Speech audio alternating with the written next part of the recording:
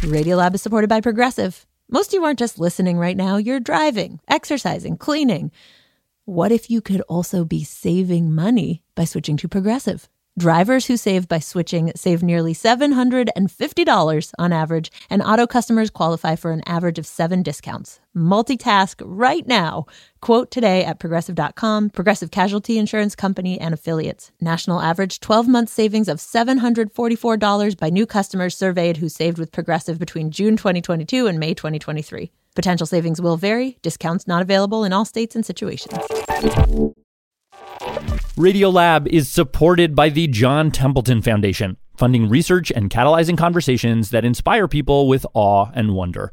Learn about the researchers making the latest discoveries in the science of well-being, complexity, forgiveness, and free will at templeton.org/podcast. Listener supported. WNYC Studios. Before we start, a quick warning. This episode contains some graphic language, and it may not be suitable for all listeners. Wait, you're listening? Okay. All right. Okay. All right. You're Listening to Radiolab. Radio Lab. From WNYC. See? Yeah. I'm Latif Nasser. This is The Other Latif. Episode 4, Afghanistan.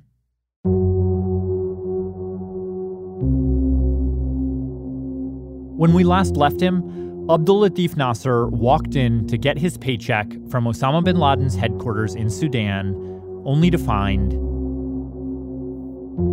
nobody. I would imagine there'd just be empty offices, kind of windows flapping open. I mean, nothing there. Everyone's gone. Everyone's cleared out on one day. He didn't even know that Osama and his inner circle had any plans to leave. They just ghosted him. That same spring, I was 10 years old. My family lived in the suburbs of Toronto, and at our local mosque, we would watch videos and news reports about Muslims being persecuted around the world. The summer before, Bosnian Serbs had massacred 7,000 Muslims around Srebrenica. Russians were attacking Chechen Muslims. Palestine was constantly in the news, and a few years later, it'd be Kosovo. All these stories about all these Muslims being targeted, many being chased out of their homes. The videos I remember seeing most were about Afghanistan, about how the Taliban prevented girls my age from going to school, how they drove moderate Muslims like us into hiding, sometimes even killed them. My dad actually started raising money for organizations to help people who were fleeing the Taliban. One of them was the Aga Khan University Medical College in Pakistan. He raised so much money for them that a few years later, they invited him to visit. And he took me along to Karachi. I was 15. It was my first long-distance flight. And after we got there, after we toured the university, we got on a bus and they took us to a refugee camp. We met Afghans who had walked for weeks through the Spingar Mountains, just across the border into Pakistan.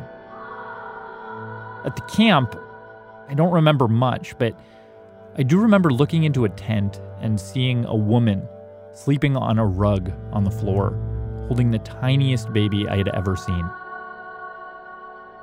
They told me that she had had the baby just a few days before, in the middle of her death-defying mountain hike. I cried harder than I had ever cried before.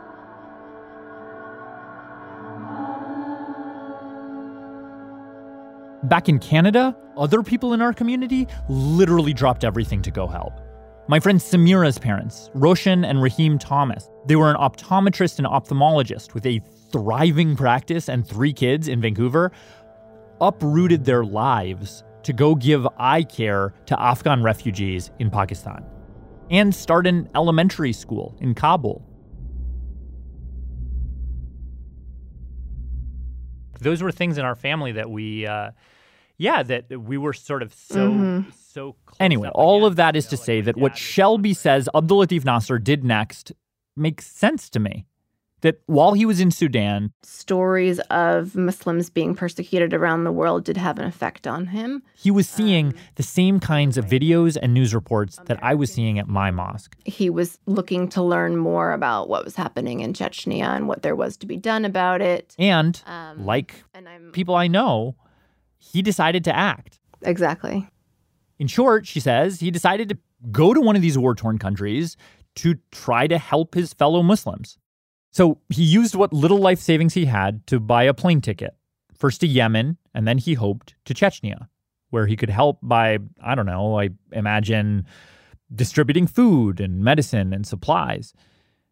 But as for how he wanted to help, I just had trouble imagining it. Like, he was poor, if not broke, didn't know anyone in those places, as far as I can tell, had no medical experience, no war zone experience, no charity experience, was not affiliated with an established aid group. And so I'd ask Shelby, if he was actually trying to help, how was he trying to help? Did he have a sense of, I want to be yeah. Like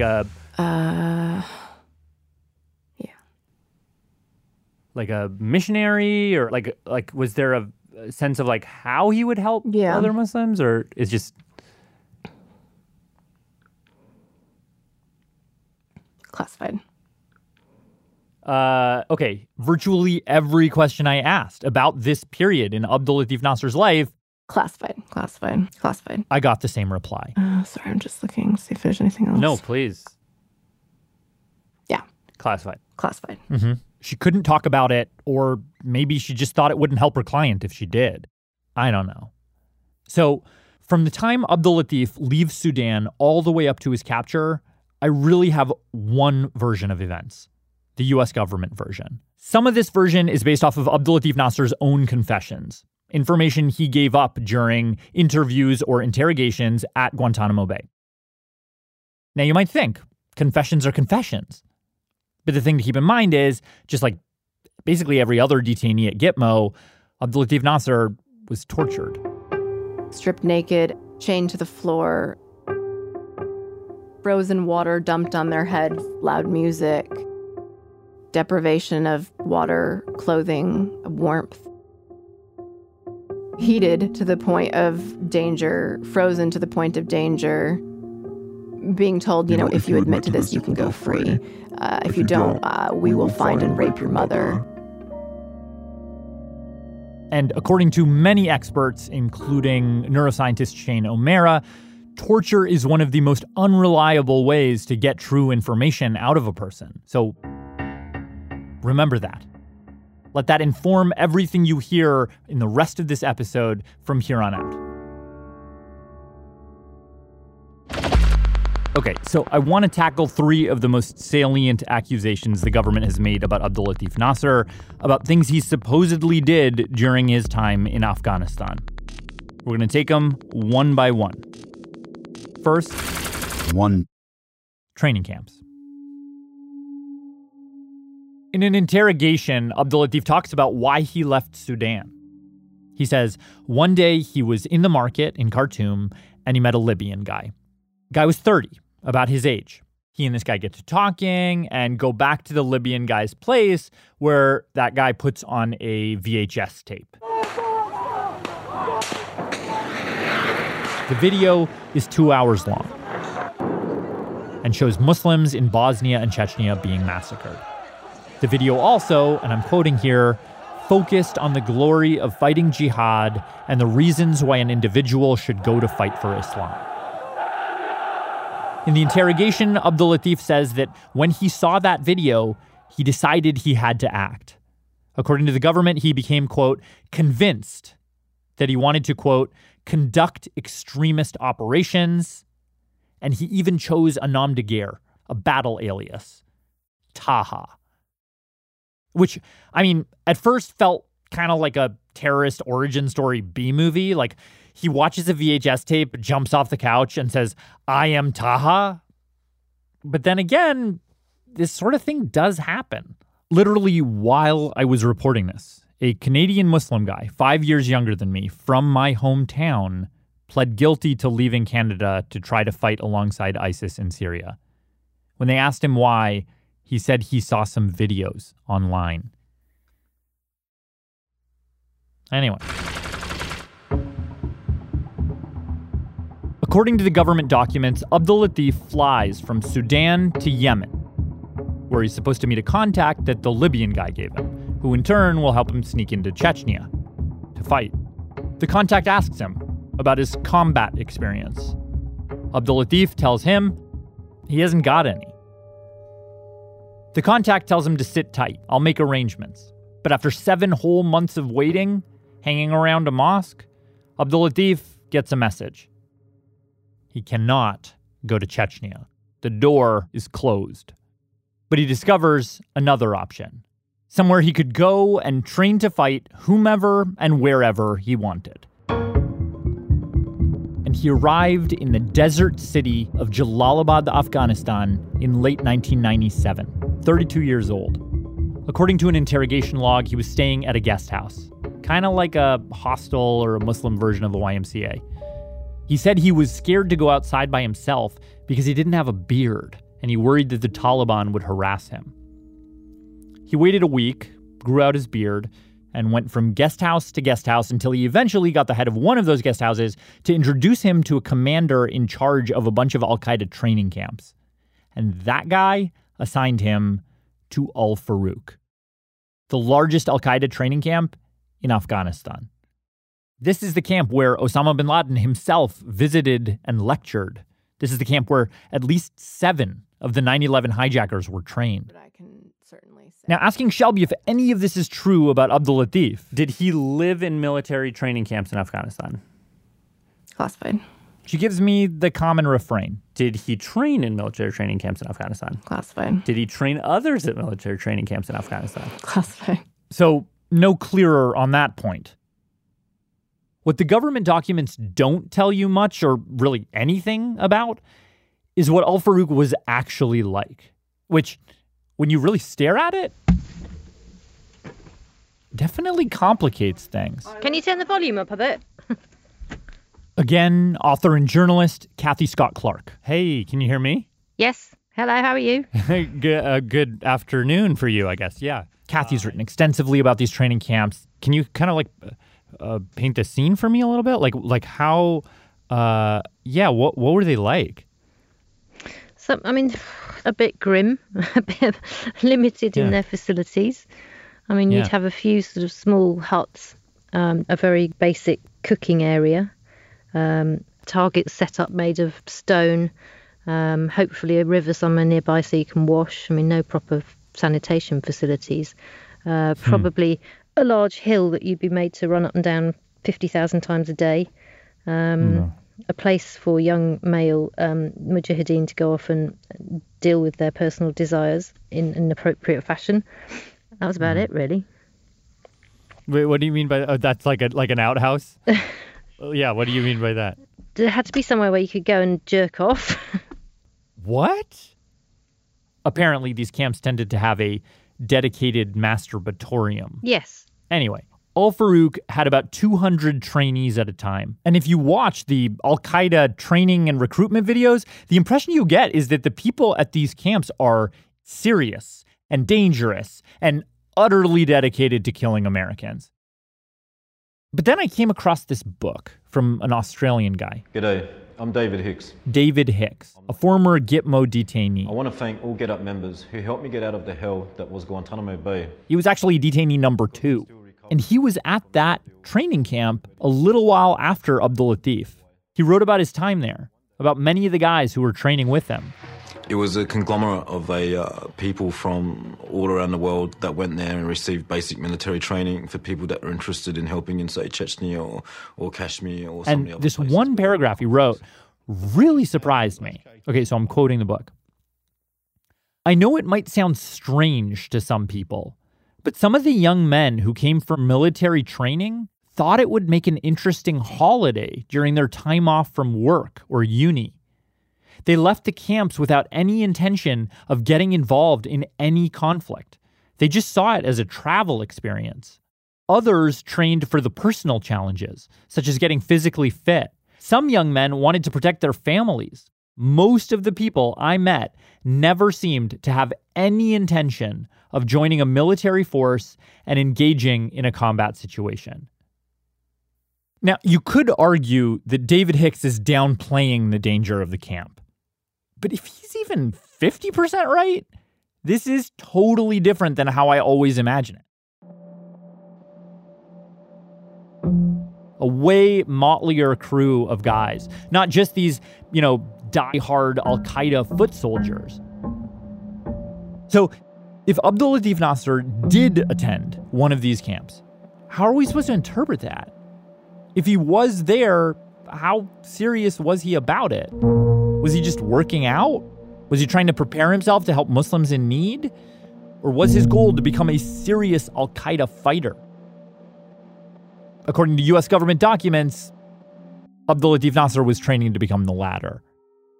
And he was selected to attend higher-level training camps, where he supposedly learned about advanced guerrilla warfare tactics, poisons and explosives. He allegedly received training in hand grenades, rocket-propelled grenades, TNT, mortars, C3, C4, and so on.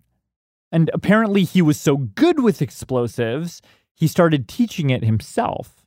And according to the U.S. government, in March 2001, Abdul Latif Nasser put those skills to use. And this is big point against Abdul Latif Nasser number 2, which is a huge act of terrorism and destruction. But it's not 9/11.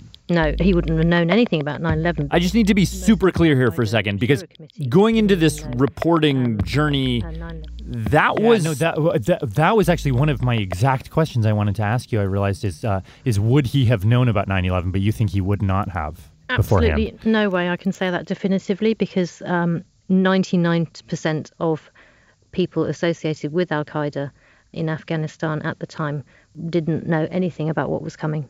Everyone, including, much to my surprise, the U.S. government, is explicit that Abdul Latif Nasser had nothing to do with 9/11.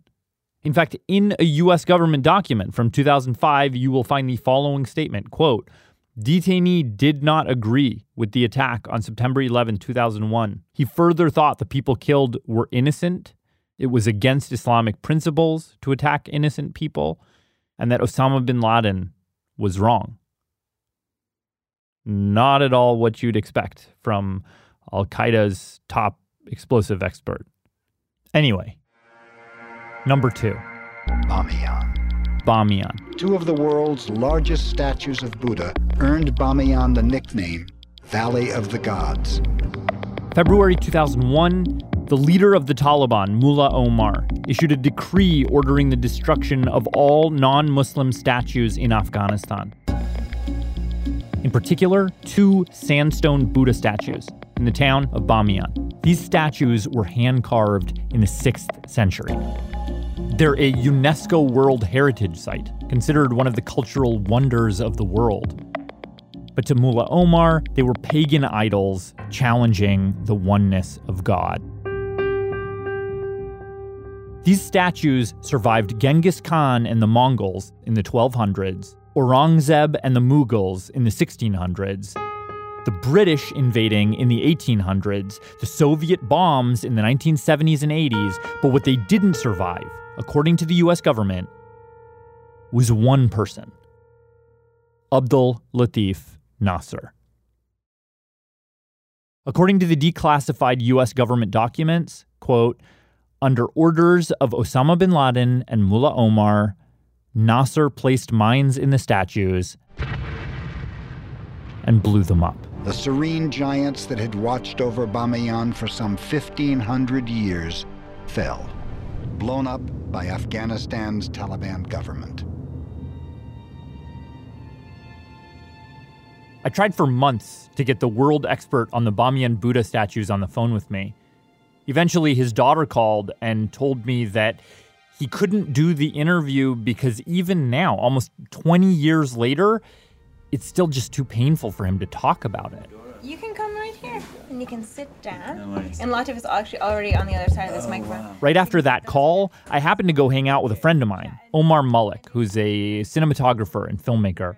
I brought it up as if to say, like, how could someone feel this intensely about a statue? These are objects. But what I didn't realize is that Omar, he felt basically the same way that expert did. This got under your skin. Like, yes, these weren't just rocks. Yeah, it did get to me. He was in Afghanistan back in 2011, working as a war photographer. And one day he went to Bamiyan to take pictures of where the statues used to be. How big is it? Is it like a city, or is it like a region, or is it like a town?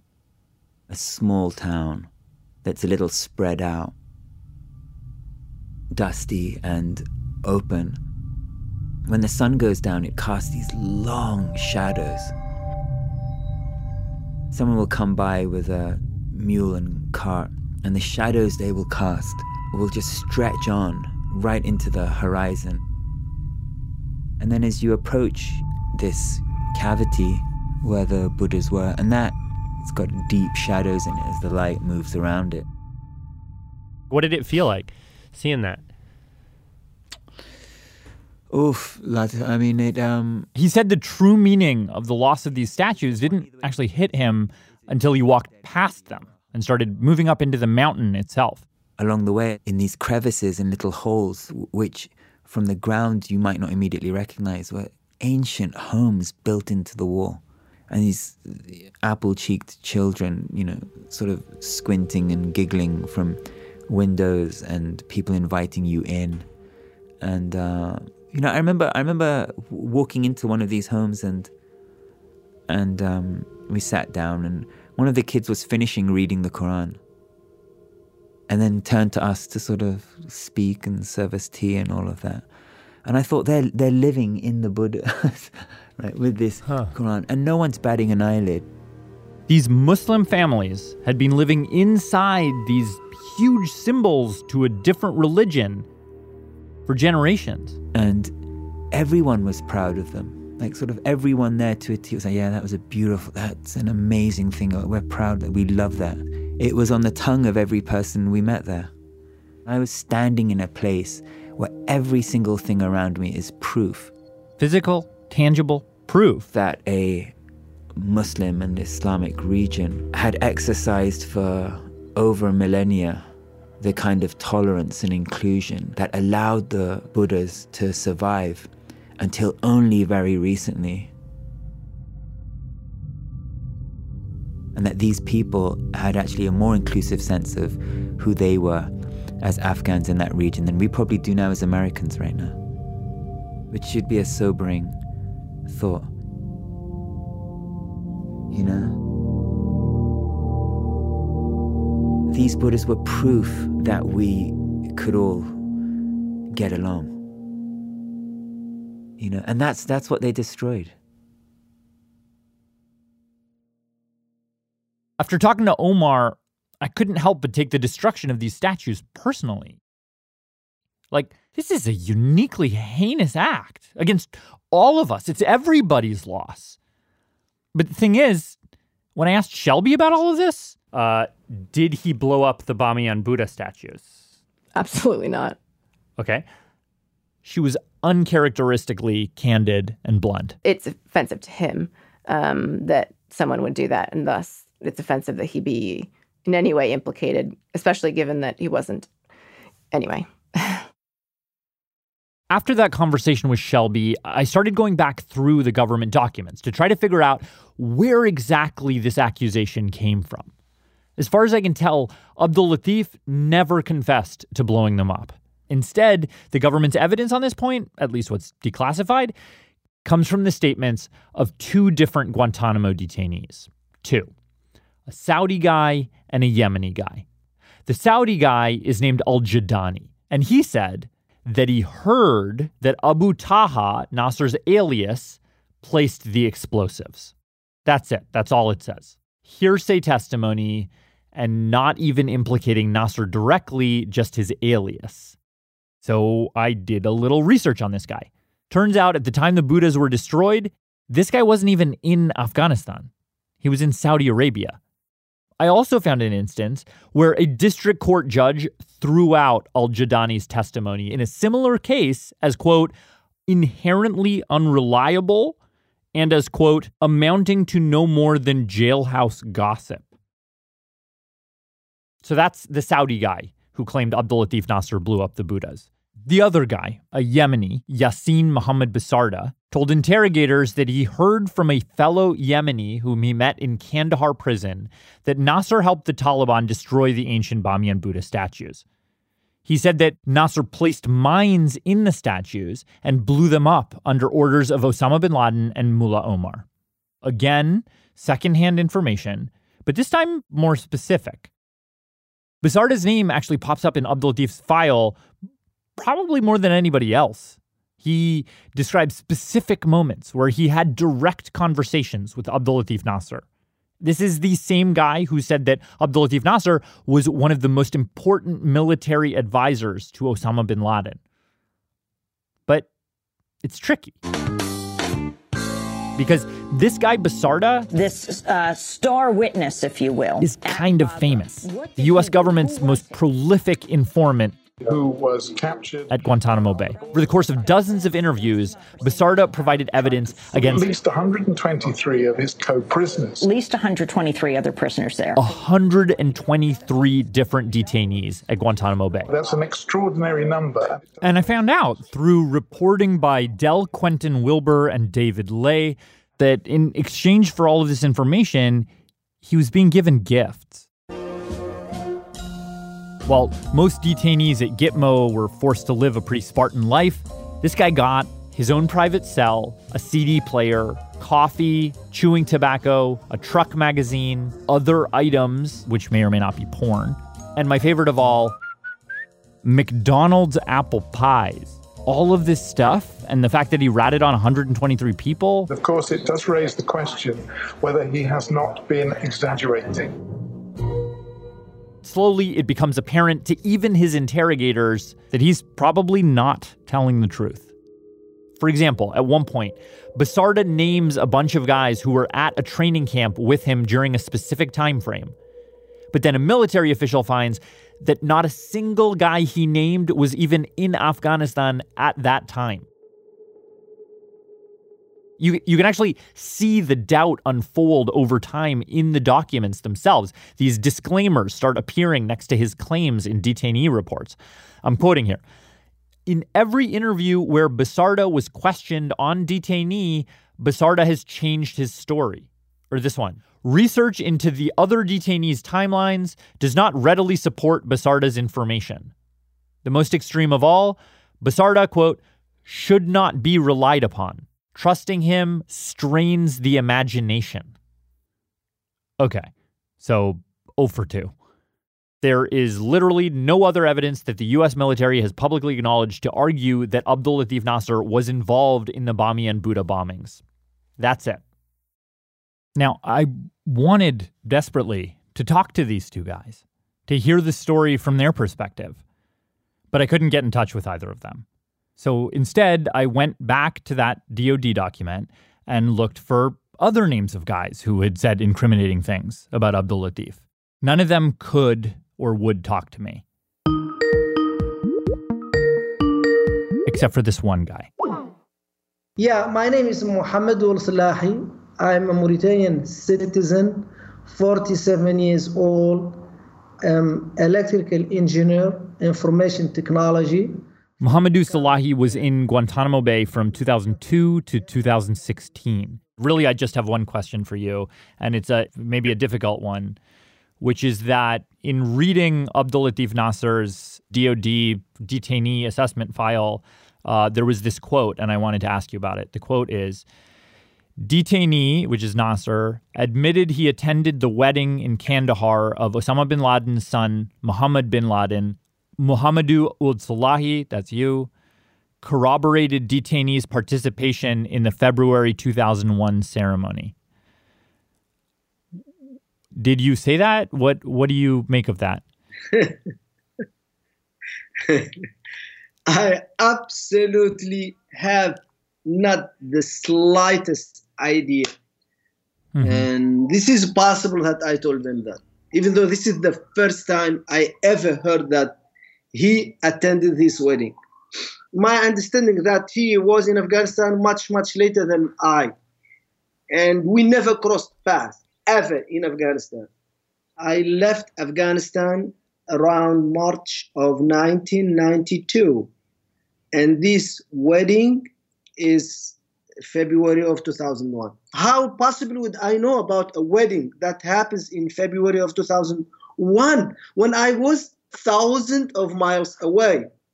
So it was impossible for me to be there. Absolutely impossible. But why would you have said yes to that if you did say yes to it?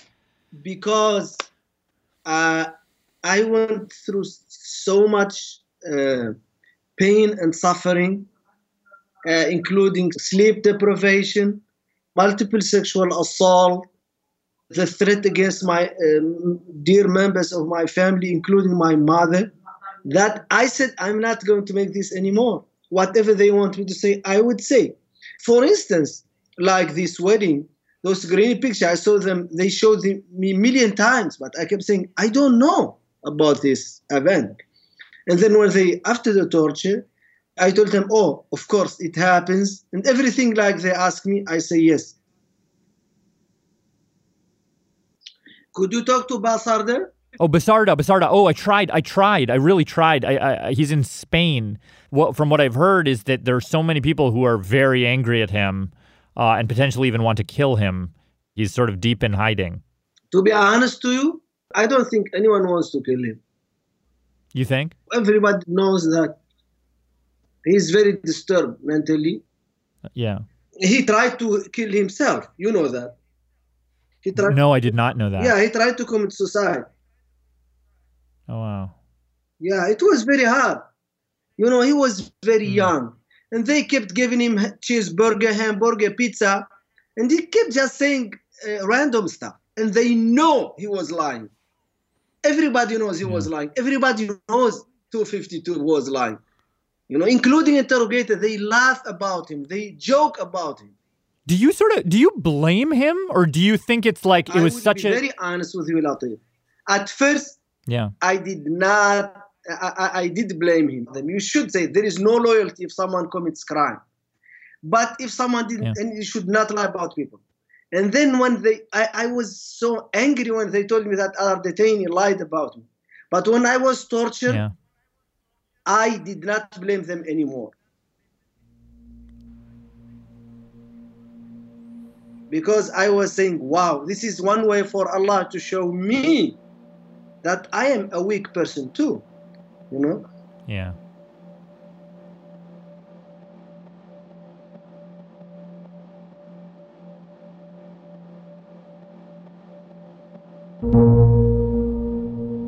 Even though they wouldn't talk to me, I went through all the rest of the stories of the guys who gave incriminating information on Abdul Latif Nasser. Now, there's a lot of classified evidence that I'm not allowed to see.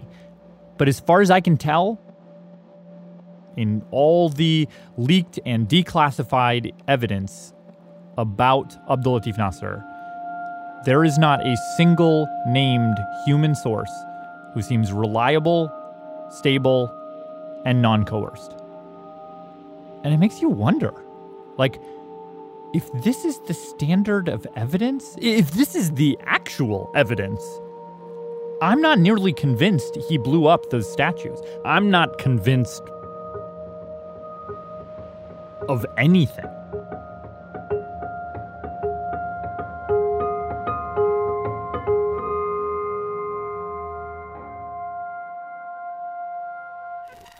Howdy, this is Blake Crozier from Nashville, Tennessee. Radiolab is supported in part by the Alfred P. Sloan Foundation, enhancing public understanding of science and technology in the modern world. More information about Sloan at www.sloan.org. Radiolab is supported by ZBiotics. If you've been looking for some help waking up refreshed after a fun night out, ZBiotics Pre-Alcohol Probiotic is here to help.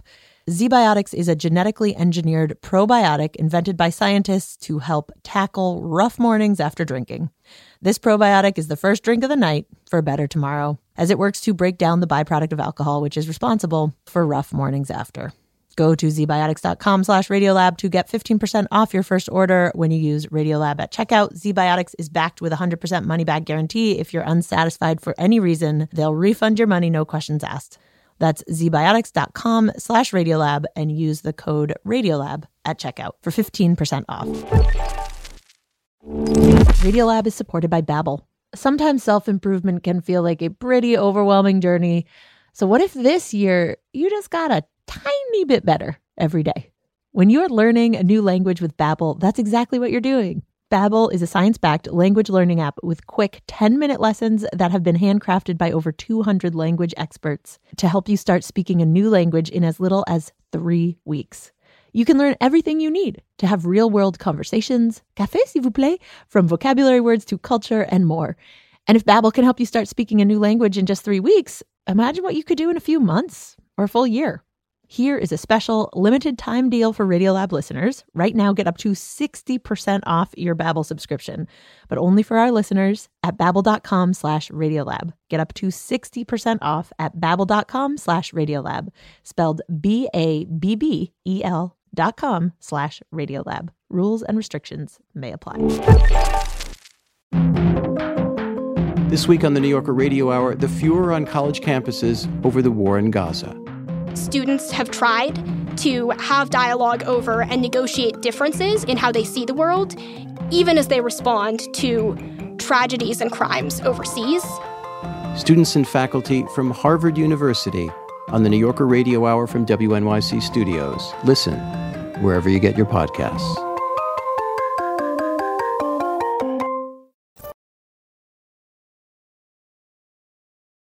This is The Other Latif. I'm Latif Nasser. 3. The third major accusation that the U.S. government holds against Abdul Latif Nasser is that he was allegedly a top military advisor to Osama bin Laden and fought on his behalf at the Battle of Tora Bora. Ladies and gentlemen, this is a difficult moment for America. This is the big battle in Afghanistan that happened right after 9/11. 2 airplanes have crashed. The towers had just fallen, and even the government agency that specialized in gathering intel was out for blood. My order was to kill him and cut his head off. Osama bin Laden's head? Yes. And bring his head back for the president. Whoa. Wow. Of course, I wouldn't have cut his head off. We would have just killed him and buried him. Wow. This, by the way, is former senior CIA officer Gary Berntsen. I served in the Directorate of Operations for 24 years. Served in the U.S. military before that. He was leading one of the first American teams in Afghanistan post 9/11. It's funny to me because, like, you're CIA, like, right. You're intelligence people. Correct. But the goal here wasn't to capture and to question and stuff. Like, you were like, we're going to kill these guys. Yes. Yeah. Was that weird? Did that feel like you were like, oh, I'm doing somebody else's job here? Or like, no. How did that feel? Look, they had just killed 3,000 people in the United States. Didn't feel weird. It felt like revenge. That's what it felt like.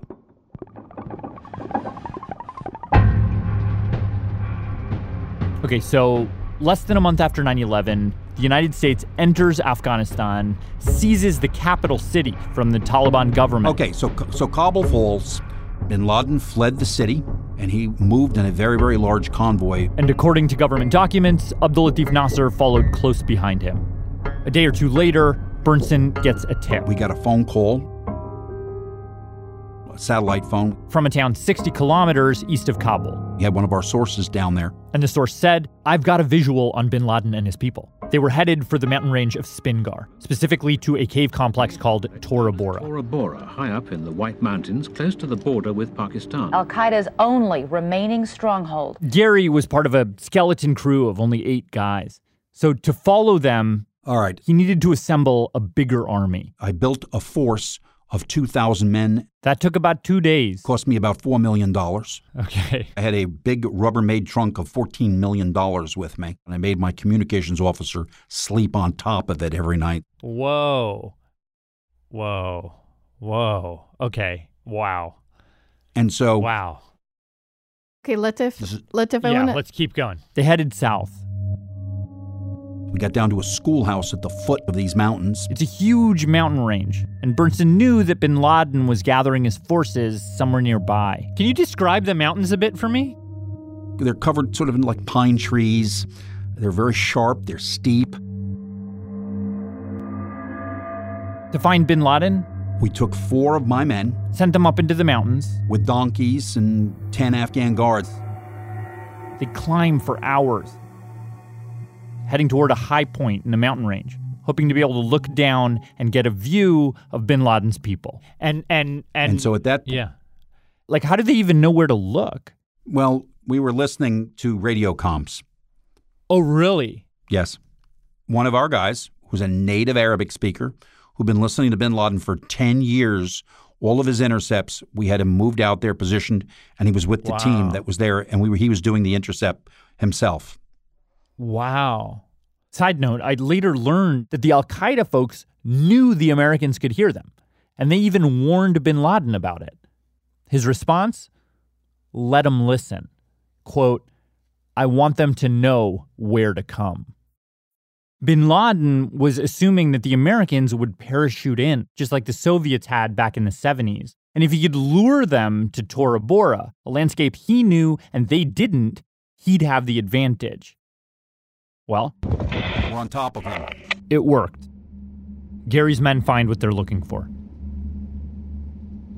What exactly are they seeing? Down below, there's a valley, and in that valley, there was a single road up into this position. They see bin Laden has set up camp there. Vehicles, tents, weapons. He's down below us. He's got roughly 800 to 1,000. I wanted every one of them extinguished because I saw every one of them as a potential pilot that could fly a plane into a skyscraper. According to government documents, Abdulatif Nasser was one of these men.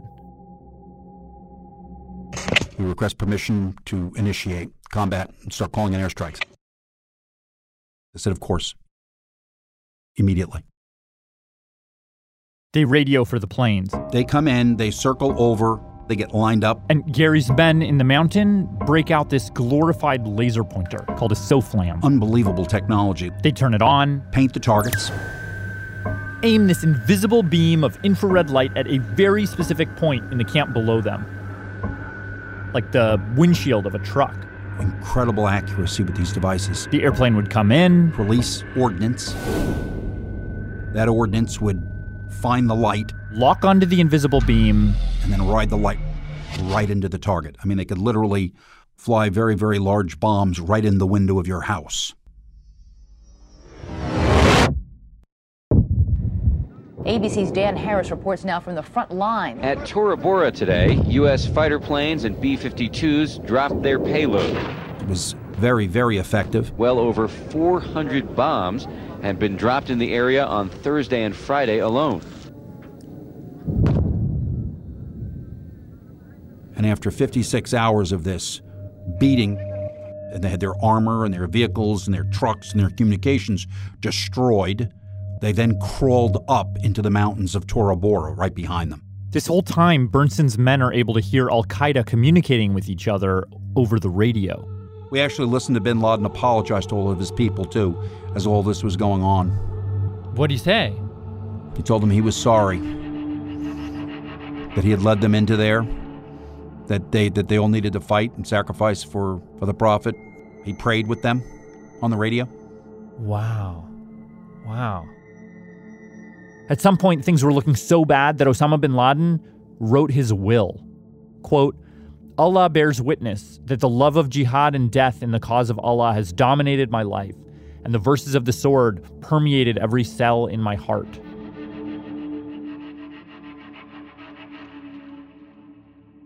And then we came in and we threw a Blue 82 at them, which was a 16,000-pound device was dropped in there. What is that? What does that mean? It's like the size of a Volkswagen. This is, they use those in Vietnam to make airfields out of the jungle. Eventually, the Americans discovered that this bomb not only collapsed caves all along the mountain, but according to captured al-Qaeda fighters, it literally vaporized men deep in the caves. We thought we killed him, I'll be honest with you. I thought I had him. I thought he was dead. But he crawled out of there. And so, 3 or 4 months later, when I'm back in the United States, or 5 months later, he comes on TV and there's a like yellow colored video that he did where he's announcing that he's alive. He could have knocked me over with a feather at that point. I thought he was done. A few days later, Abdul Latif Nasser was found in a village 2 days' hike from Tora Bora on the way to the Pakistani border and was turned over to the Northern Alliance. He had on him an AK-47 and $800. Of course, I asked Shelby, what happened? No surprise. Unfortunately, that's not something I can answer because it's not unclassified. But the government likes to characterize it as, if you were anywhere near Tora Bora, never mind walking in one direction or another, you were definitely in the caves with Osama bin Laden that day, helping him in some capacity. And the truth of the matter is the region of Tora Bora and the escape routes used by civilian women, children, you name it, is an enormous region. Right. And is, as far as those in the area were concerned, one of the only ways to survive the bombing campaign. As far as his capture, Shelby pointed to the bounty flyers that then Secretary of Defense Donald Rumsfeld had talked about at the time. We have large rewards out. Targeting any bearded or Arab-looking men. We have leaflets that are dropping like snowflakes in December in Chicago. How much are these bounties? It ranges up to $3,000 per person, which, of course, that was actually a lot of money. Okay, well, so how did they... Where was he when... Was he, in a house? In a car, yeah. Is there any, even... And who was the guy that, grabbed him? And Yeah. Unfortunately, those are the details that I don't... That we've gone over in classified proceedings and don't have unclassified. Okay, so what we can know was that he was in Tora Bora. So what you're saying is he was in Tora Bora, he was fleeing, and then he was apprehended by somebody and then sold for a bounty to the American government. That's all exactly true? Yeah. And we can't get there's no more specificity than that, right? Right. I ran some of those general ideas by Bernsen to see if he thought they were plausible. Let me explain something to you. Okay, yeah, Let me explain sure. something to you right now. Sure. If you were not a jihadist, you wouldn't have gone south. Meaning you wouldn't have gone to Tora Bora at all. You'd have just stayed on the road, Highway 1, for another hour and a half and walked into Pakistan. Okay? Right. Gary says if he was just a normal person trying to escape. It was easy to take a bloody bus. Okay? Yeah. He could have got on a bus in Jalalabad. He could have bloody walked. He chose to go south with bin Laden. Why? Because he's a member of Al-Qaeda and the force is trying to stay together. Right. They're trying to defend themselves and fight together. They have critical mass that way. Okay. All right. Yeah. Oh, well, okay. So if I'm playing devil's advocate, I mean, there are people who run towards battle zones or front lines who are. I mean, the example in my head is like a medic or someone who actually thinks they could if he was an aid worker theoretically, and let me he's running something. towards them. Yeah, sure. They don't know there's a battle going on. They're running south to stay together. There's no army. They don't see a battle coming. Not until the bombs start dropping. Right. His story falls apart. It's stupid. At this point, I felt stuck. Like I could see all the sides. I could see Shelby's account, and honestly, I wanted to believe that account. Like I said, the desire to help, that made sense to me. I'd felt it.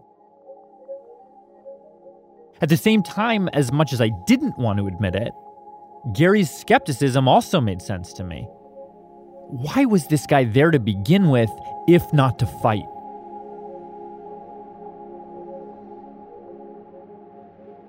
And through it all, I just felt haunted by this image of this pinpoint laser-guided bomb juxtaposed against this just fog bank, this informational haze that is actually justifying that very bombing.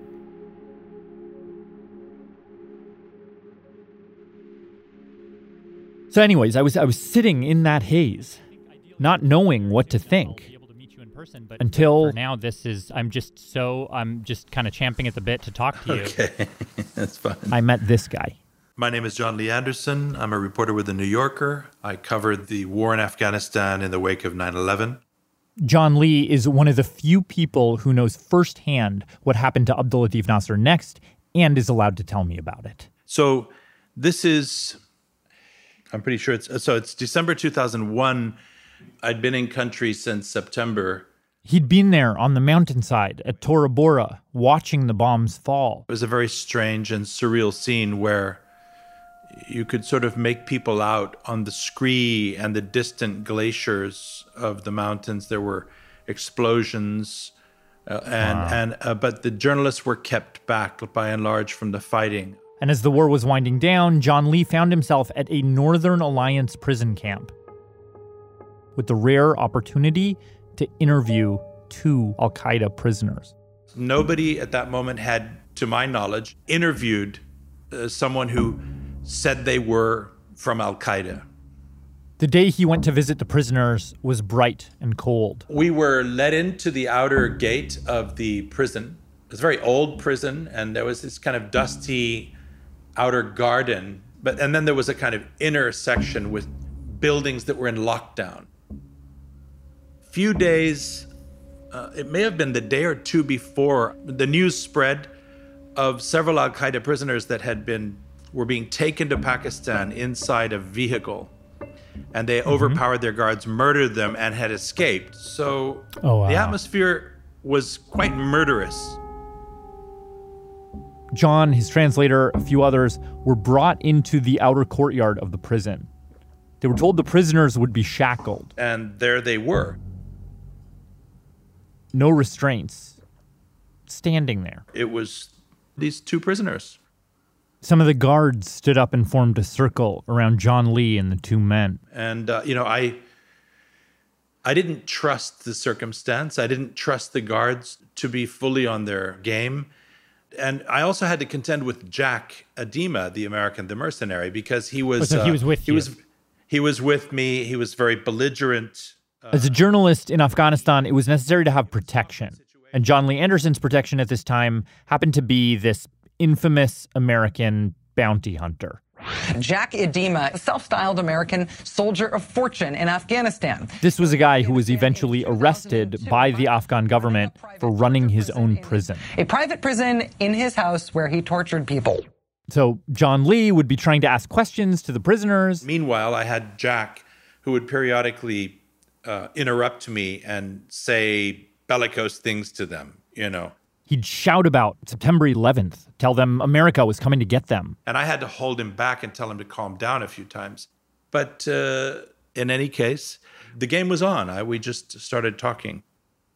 One of the guys was in his 20s, short, stocky, big black beard. He was from Kuwait. He was very watchful of me. He had a story about being there to build water, to do charity on behalf of the Muslim people. And I found him quite unsettling because he kept edging towards me. And, by the end of the encounter, we'd moved several feet. That's kind of menacing. Yeah. The other fellow, darker, thinner, as I recall, he had a scraggly beard. He wore a gray Pakul pork pie cap, a camouflage jacket, U.S. combat boots.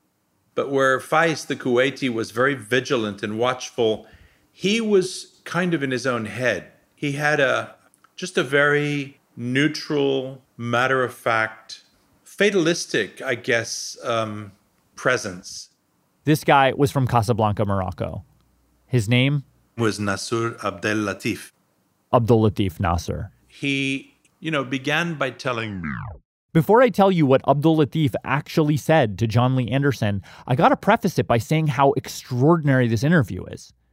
John Lee asks basically every question I would have asked had I been there that day. And he recorded the answers and published them soon after without ever having to get anything declassified by the US government or spun by a defense attorney.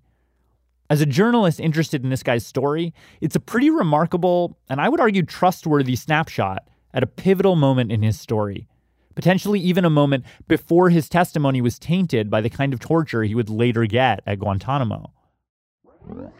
He did not speak any English. He, began by telling me that he was Moroccan. He had been here and there. He'd somehow ended up in Afghanistan because he was attracted by its strict Islamic rule and because there were Maulavi, there were Islamic scholars there, but that he hadn't gone there to fight. But then when the war had come, he'd found himself and essentially caught up in it. As an aside, I should say this is pretty much Shelby's story of what Abdul Latif was doing in Afghanistan, that he was there studying, praying, helping people. And so I said, well, so what were the circumstances when you were caught? Were you carrying a gun? And he said, candidly, yes, I was. And at a certain point, it was as if he had decided to just tell the truth. And he just said, by the time the Americans came, I wanted to fight them, and I was fighting for jihad. And that when the country was attacked, he happily and full-heartedly, fought against the foreign invaders. And I felt that I was at least talking to someone who had the courage or the courtesy to be honest. Was he saying this kind of stuff proudly, or was he? He was very matter of fact.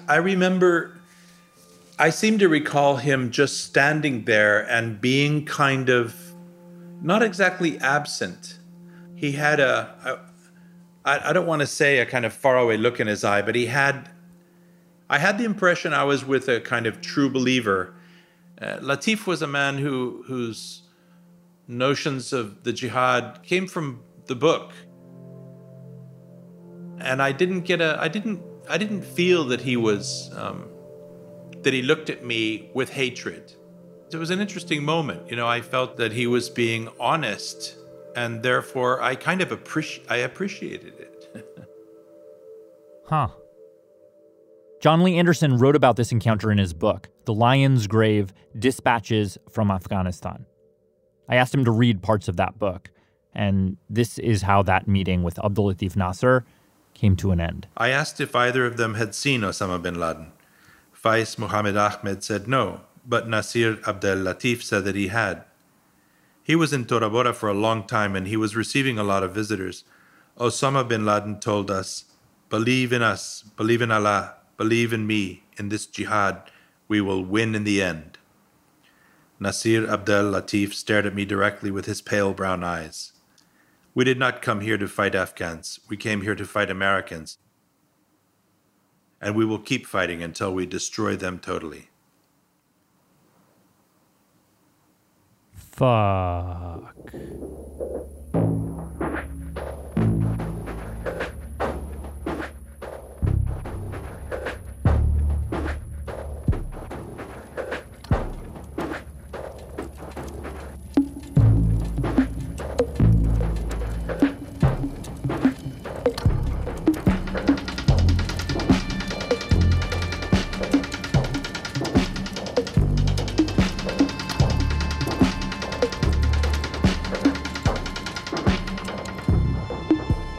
It's pretty bad.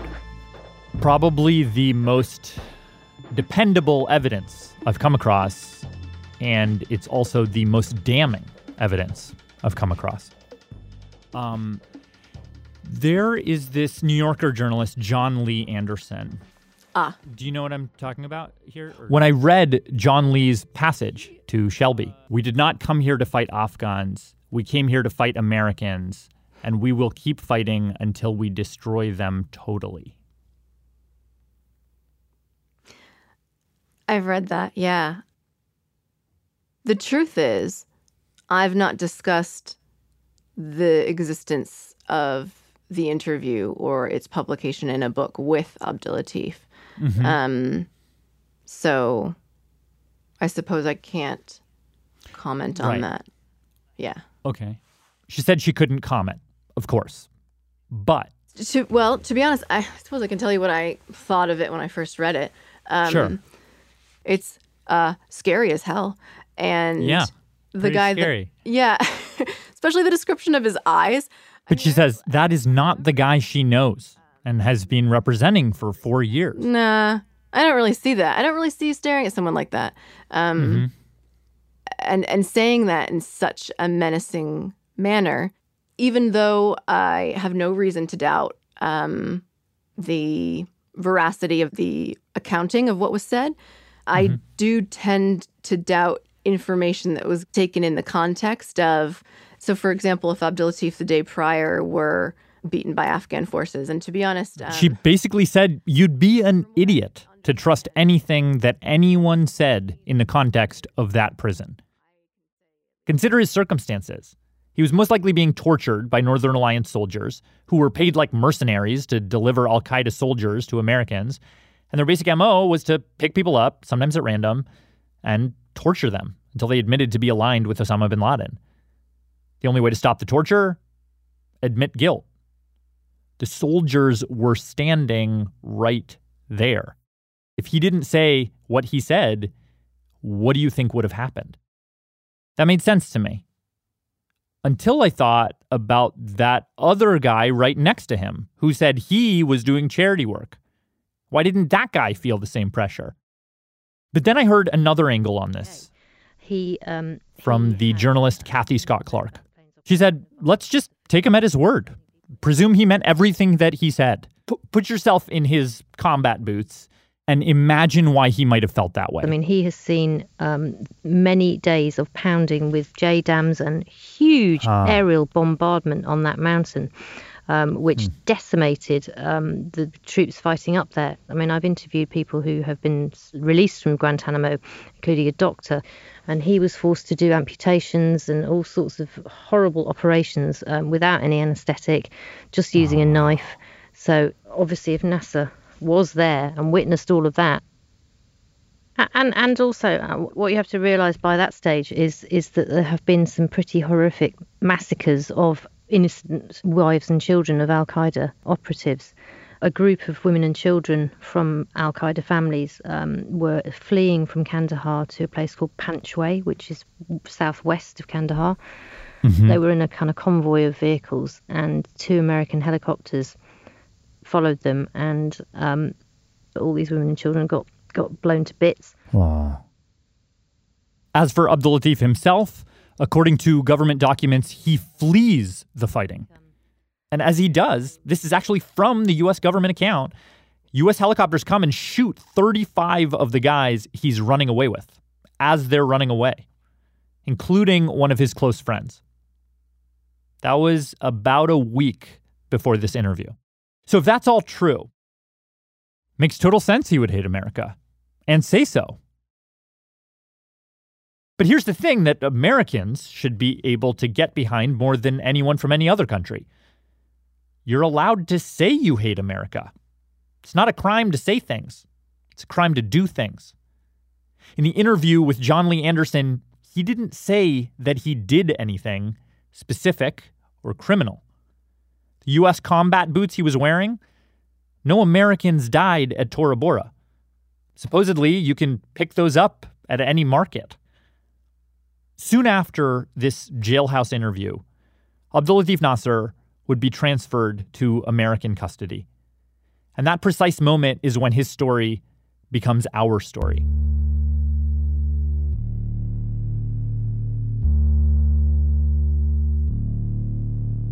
Independent of what you think he did or didn't do, he got sent to a place where he got treated as if he did it all. So we have to ask, as Americans, does what he did to us, whatever that is, justify what we ended up doing to him? That's where we're headed next. Guantanamo Bay.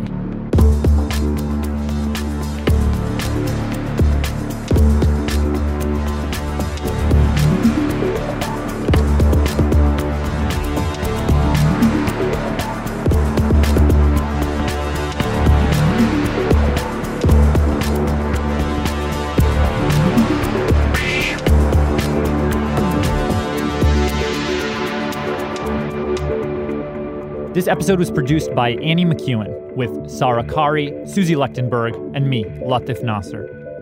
Fact-checking by Diane Kelly and Margot Williams. Editing by Jad Abumrad and Soren Wheeler. We had help from Neil Denacia, Audrey Quinn, and Kelly Prime. Original music by Jad Abumrad, Alex Overington, Annie McEwen, and Amino Belliani. Tune in next week when we go to the Upside Down. Hi, this is Joanna, and I'm calling from the beautiful Lübeck in Germany. Radiolab is created by Jad Abumrad with Robert Krulwich and produced by Soren Wheeler. Dylan Keefe is our Director of Sound Design. Susie Lechtenberg is our Executive Producer.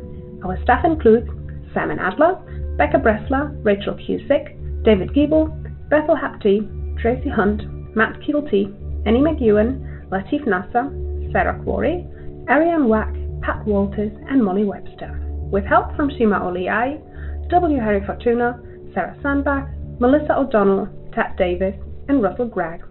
Our fact checker is Michelle Harris.